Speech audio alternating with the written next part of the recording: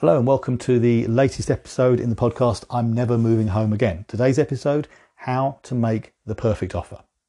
So here we go. You spent the last few weeks viewing property after property, scouring the internet, stalking social media, walking the streets, and been through the daily interruptions by a variety of estate agents who all want to know if you're still looking.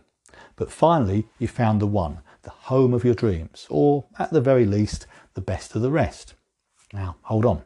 You thought it was tricky up till now, but suddenly you've got to start talking money. And this is important because it's the home of your dreams, remember?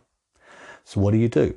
Just pay the asking price and be done with it? Or start way low because you reckon there's nothing to this negotiating lark, is there? I mean, how hard can it be? We've all been to the markets on holiday, done a bit of bartering with the nice local man, haven't we? But this is different. This is real money and the opportunity to find that once in a lifetime home. So now the pressure's on. Well, where do you start? Well, these are my top tips for successfully negotiating the best deal and securing a new home. Okay, here goes.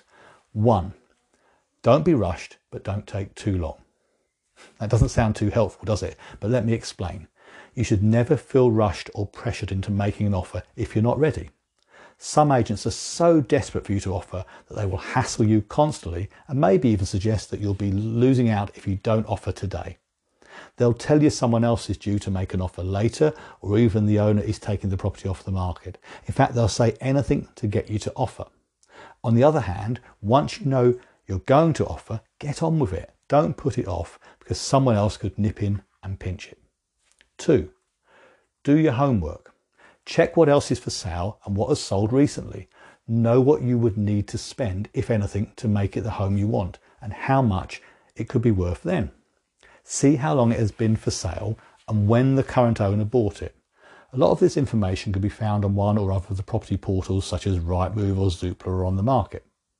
3, get your finances sorted first. Seems obvious, doesn't it? But you would be amazed how many buyers not only go to view a property, but also insist on trying to make an offer without first being sure they can raise the money they need.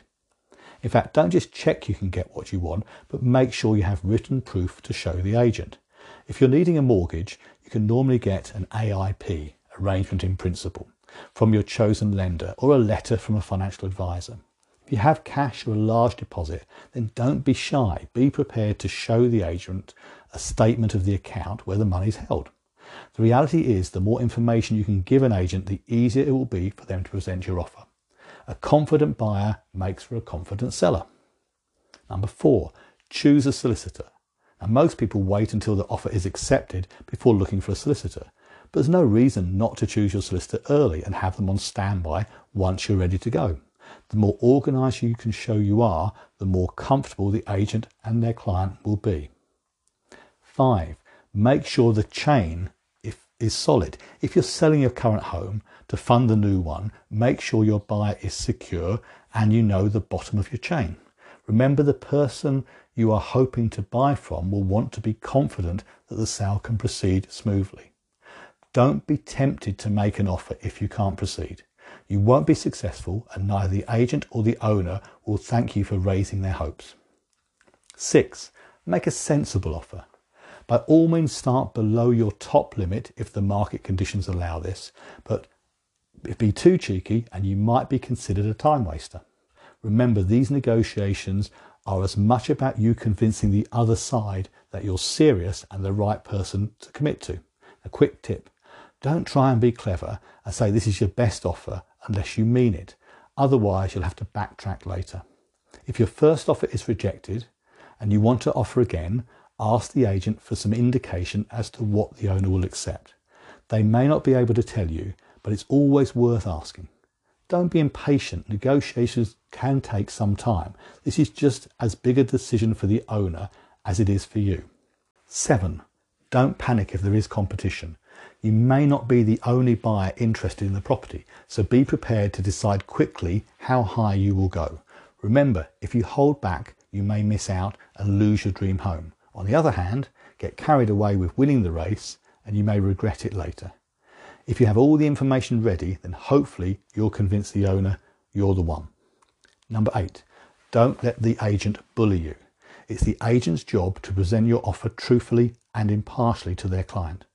So if they tell you they won't present your offer until you've spoken to their in-house mortgage advisor or suggested that you will have to use their conveyancing department, remind them politely that by law they must inform the owner of your offer. So there you have it, just a few of my suggestions to help you get the property you desire. Happy negotiating. That's it for today's episode, and I look forward to speaking to you again shortly. Take care. Bye-bye.